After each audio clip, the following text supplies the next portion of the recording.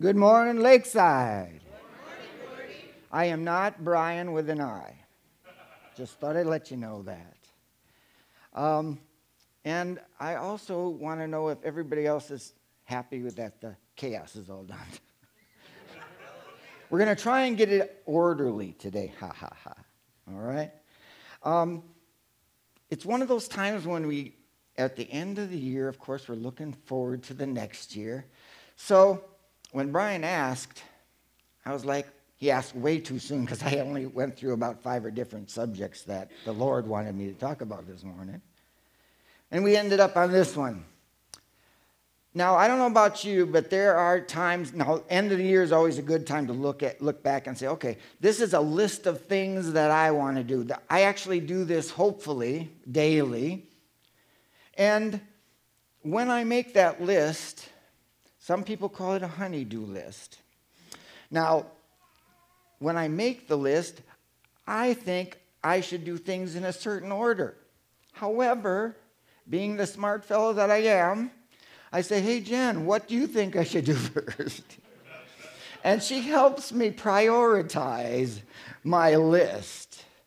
We are encouraged to prioritize things in our life. If you have been to any of those seminars that talk about how we should do things at work, have you ever seen the one that's got quadrants, where the first quadrant is it's urgent and important? And then there's another quadrant, then it says it's urgent, but it's not important. Of course, then you have the quadrants, they say it's not urgent, but it is important. And then, of course, the quadrant that we like to hang out in is it's not urgent or important, but we want to do it anyway. Seriously, right?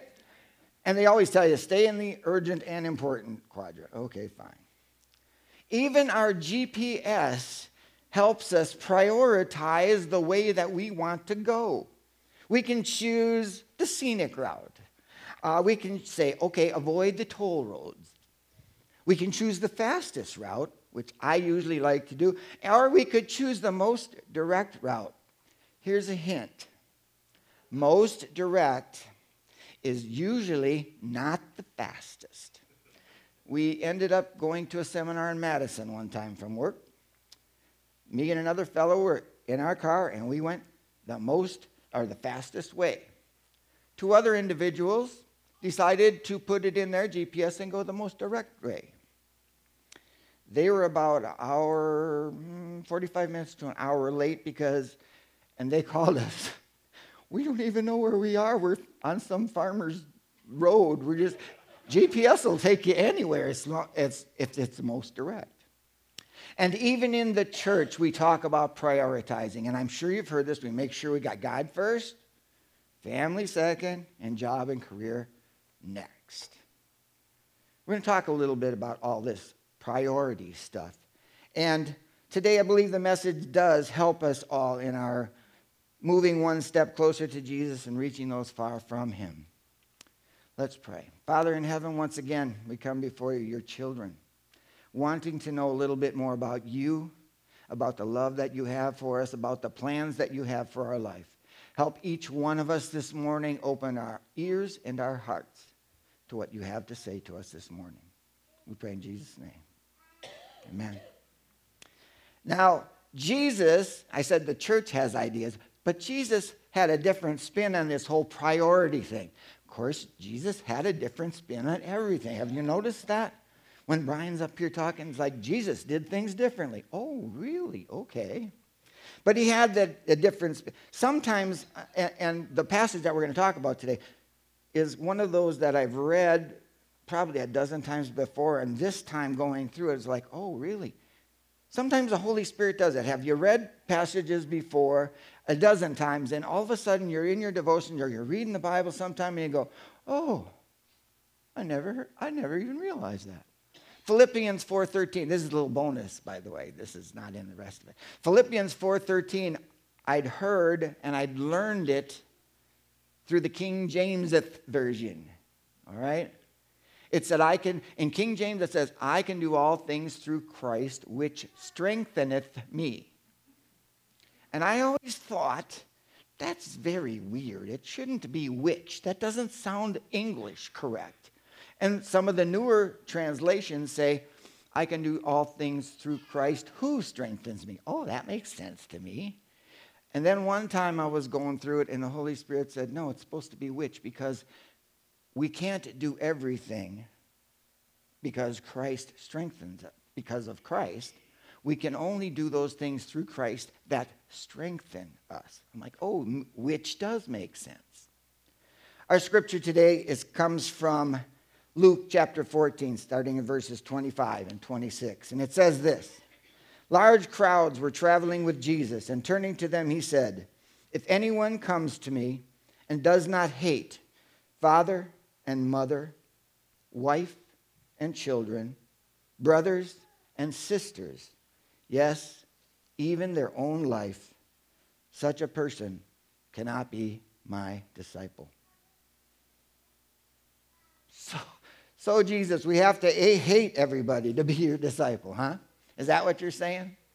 Now, some versions, some translations use that actual word hate. Some of them say love Jesus more. What Jesus was talking about was kind of a combination of both of these. Our love for Jesus must be so great that all else seems like hate in comparison. Actually, hating everybody would contradict the two greatest commandments, so we know he's not telling us that. Now, when Jesus is talking about this, following him may offend others. It may sever relationships that you've had for years. Family and friends might not understand, and I don't know about you, but we have family and friends that don't understand. Before Jen had a relationship with Jesus, this is years back, she didn't understand why I loved Jesus more than her. Okay, understandable. To put all this in perspective, imagine a race to see who wins first place in your life. All right? Imagine this. And on the starting line, we have Jesus, your spouse, children, best friend, siblings, parents, all the important people in your life. We're all lined up. And they're going to have a race to see who comes in first. What Jesus is talking about in this scripture is this. He doesn't want to come in first place.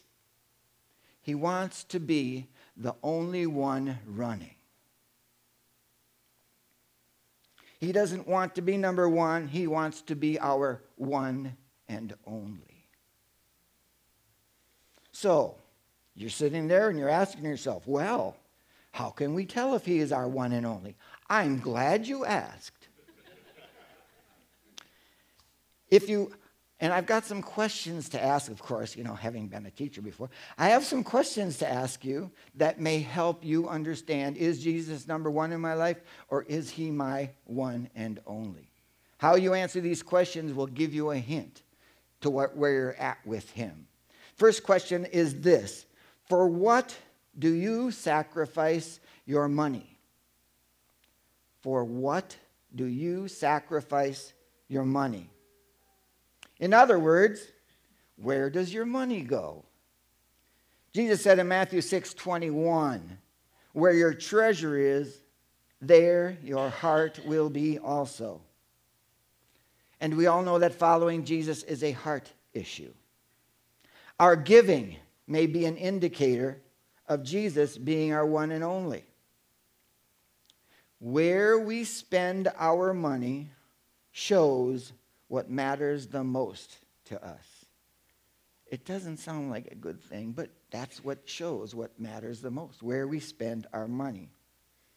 We can take a look at our bank account. If you're not sure where it is that it's going, you can take a look at your bank account, either your checking or your credit cards, anything that has to do with your money. I've been recently in charge of, and that's kind of a little that because I am now legally, I'm legal representative for my mom, legal representative, health care, that kind of stuff. So that means that she signed me on to her bank account in case I needed to do stuff with the bank account. Well, then that means I look at the bank account to see what's going on. I had to let her know after I looked at it for a 1-month period. I said, Mom, do you know, this is how much you spent on this. I'm not going to tell you everything about it, right? And she went, really? I said, yeah, 1 month. This is how much you gave away, basically. Sometimes we think we're doing all right with our bank account and we know where our money is going. We got to take a look at it. I don't know about you, but every year end we have to get our taxes together. And one of the things we look at, Jennifer and I, is where did our money go? And did we actually, in other words, we're thinking we've always tithed. We're doing a good job of that. Every year we look at the end and say, did we or did we not do what we thought we were doing? You got to take a look at where your money goes to see what you sacrifice your money for. Second question, when you are hurt, where do you go for comfort? When you're hurt, where do you go for comfort? We all experience pain in our lives. It happens. It's just part of being human and living on this planet. But when we experience the pain that comes with whatever it is, where do we go? Do we go to our parent? Do we go to our spouse? Do we go to a close friend? Or do we go to the refrigerator? That's why they call it comfort food. Because some people go to food for comfort. Sometimes we go to work for comfort because we think maybe if I just made a little bit more money, we would be comfortable and everything would be great. So we'll work more. Some people go to the bar for comfort because getting numb is comforting. We may have divided affection if our first response to this pain is something or someone other than Jesus. Just this last week, Pastor Brian was talking about where Jesus said, if you're hurting, all you who labor, come to me. Jesus says, hey, I'm the one that can provide comfort that will last, not all these other things. So we need to remember that. The last time you experienced pain, where did you go? Number 3, the third question we need to ask ourselves to tell us if Jesus is our one and only. What disappoints or frustrates you the most? What disappoints or frustrates you the most? If it's something that disappoints or frustrates you the most, it may be too important in your life. Now, there are significant things in our life that would disappoint me or frustrate me. Maybe a loss of a job, or maybe you didn't get the promotion that you thought you deserved. I remember back a long while ago when I first started working where I was working, that I was told I was hired to be in the training department, because that's what I was. I was a trainer. Little did I know that meant that I was going to be a trainee this time. I was still in the training department. Anyway, I thought I was supposed to get the promotion to be the trainer. If I found out somebody else got the job, I was kind of disappointed.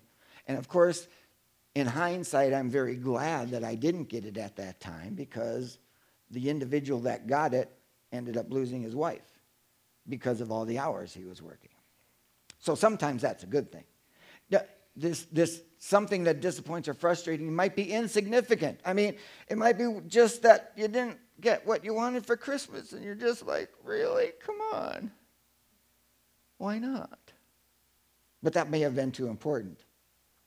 Excessive disappointment or frustration can reveal where our heart is. Now, it might not be evident to you or to yourself, is that too important for me or not?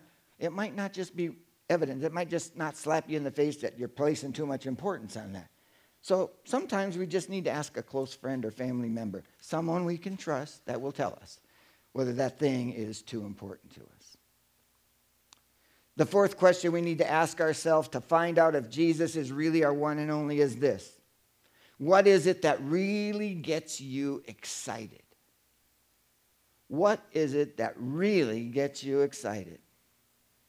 Now, We've all been to the football games or been with friends watching a football game, and we stand up and cheer and we're hollering and yay, this is great. Now that's not bad. I'm not saying being excited about a football game or who's winning or who's losing is a bad thing. But the question then comes and says, are we that excited about Jesus? If somebody's watching you be excited about a football game, when they're watching you loving others, are you that excited because you're loving others in Jesus' name? Are you that excited about loving others? Are you that excited about serving wherever it happens to be, whether it's here at church or out in the community? Are you that excited about serving? Do people look at you and say, wow, they really enjoy that serving others thing? Are you that excited about, here it is, going to church and engaging in the service? When you get up in the morning to get ready for church, are you excited about going to church? Or is it another one of those things you just have to do? You don't have to answer that right now. These questions I'm asking you, you don't have to answer them right now. But we do have to take a look at them and answer them ourselves and say, am I really, is Jesus really my one and only? Things that excite us can be in competition with Jesus. That's what we're talking about here. Now, once again, these things that excite us that are not Jesus, they're not bad. But they shouldn't excite us more than Jesus. We shouldn't get more excited about things than we do about Jesus and loving him. When we are following Jesus, he talks about in this scripture that he wants to be the only one. He wants us to follow him alone. For you see, Jesus will not share your heart or your affection. He won't share your heart or your affection for money. He won't share your heart or your affection for your career. He will not share your affection or your heart for your family. He will not share you with another lover. That's the way he's put it. He won't share you with another lover. And we look at that and we went, wow, really? How about this? This is the what if, all right? What if I told you that Jen was my number one? We would say, hey, that's pretty good. She's my number one among all the lovers that I have. That is a little different story, is it not? The answer of that is yes, that's different, all right? Whew. See, Brian has this ability to talk about Brooke, and she's not in here, but Jen's in here right now. So, okay? Yeah, if I was, we look at that and we go, of course not. She's your one and only. Yes, she is. She should not have to share my affection with anybody else. I shouldn't have to do that. I shouldn't. This whole thing that Jesus is talking about today might seem to be a little possessive or jealous on his part. Jesus might be putting a little too much emphasis on him being our one and only. However, we need to realize he's not talking really about how much we love him. He wants to tell us how much he loves us. He wants us to know how much he loves us. It even says in Isaiah chapter 49 that he has your name written on the palm of his hands. Every time he looks, he sees you. He loves you that much that he wants to be your one and only. This wasn't a fun one to get ready. I'm just telling you this. Because these questions hit my heart as well. I had to look at those questions and say, is Jesus my one and only? But Jesus goes on in this passage of Scripture. I need to let you know so you understand what it will cost you to say, yes, I want Jesus to be my one and only. Luke 14, continuing on with verse 28, it says this. Suppose one of you wants to build a tower. Won't you first sit down and estimate the cost to see if you have enough money to complete it? For if you lay the foundation and are not able to finish it, everyone who sees it will ridicule you, saying, this person began to build and wasn't able to finish. Or suppose a king is about to go to war against another king. Won't he first sit down and consider whether he is able with 10,000 men to oppose the one coming against him with 20,000? If he is not able, he will send a delegation while the other is still a long way off and will ask for terms of peace. In the same way, those of you who do not give up everything you have cannot be my disciples. That's strong words from Jesus. But once again, these strong words come from his heart, wanting us to know how much he loves us.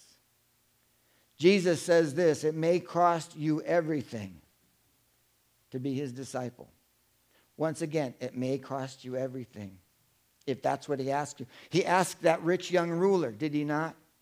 The rich young ruler came to him and was wondering, what do I need to do? And Jesus said, give up all your money, come and follow me. And then, as he turned away, Jesus was sad. Jesus was talking to that rich young ruler, telling him, I love you this much. I love you more than your money. Come follow me. It may cost you your job. I remember working for a company, and I said, if anybody or this company that I am working for ever shows that it is not valuing integrity and being morally upright and doing business the way they should be doing business, I cannot work for a company like that. And it came to be that company had different management, a different management company came in. That management company did not do business. Well, they did it legally, of course. They had to. But ethics and integrity were not a prime thing for them. And I had to leave. It may cost you other things. We have supported a ministry that takes Bibles in and helps Muslims understand how much Jesus loves them. And these Muslim converts, we hear story after story after story. When they convert from Islam to Christianity, they lose their families. They kick them out. They lose their homes. And many of them, yes, in this day and age, still lose their life just because they refuse to give up Jesus. Because they love him that much. This invitation from Jesus we're talking about today,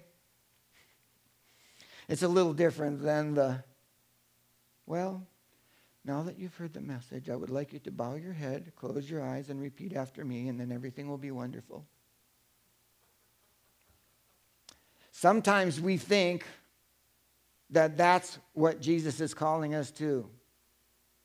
To just say, well, I'll do that, and then we'll go on from here. Today, the question I have to ask you is this. If it costs you,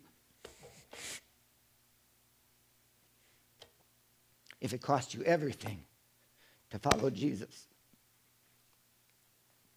if it cost you everything to follow him, would it still be worth it? Father in heaven, we come before you this morning, your children. Lord, we want you to be our one and only. We want you to take the throne in our life. We want you to be everything to us. And Lord, this morning as we contemplate all these different questions, Lord, we ask you to help us. Help us take a look at our life. Help us take a look at all these different things, the things that excite us, our money, our finances, all the different things that sometimes vie for your attention, for our attention. Help us take a look, a real look at our life and say, yes, Lord, we want you to be our one and only. We want you to come in and with the power of your Holy Spirit live a life that shows you that we love you, that you are our one and only. Lord, we know that all those other things still have a place in our life. But compared to our love for you, compared to how we interact, compared to our relationship with you, that all falls away. So help us, Lord, each one of us, to take the words that have come from you and hide them in our heart, treasure them in our heart. If anything came from me, Lord, we don't have to listen to it, but we do need to listen to what you have to say to us. We thank you, we praise you, we'll give you all the honor and the glory. And we pray it all in Jesus' name. Amen.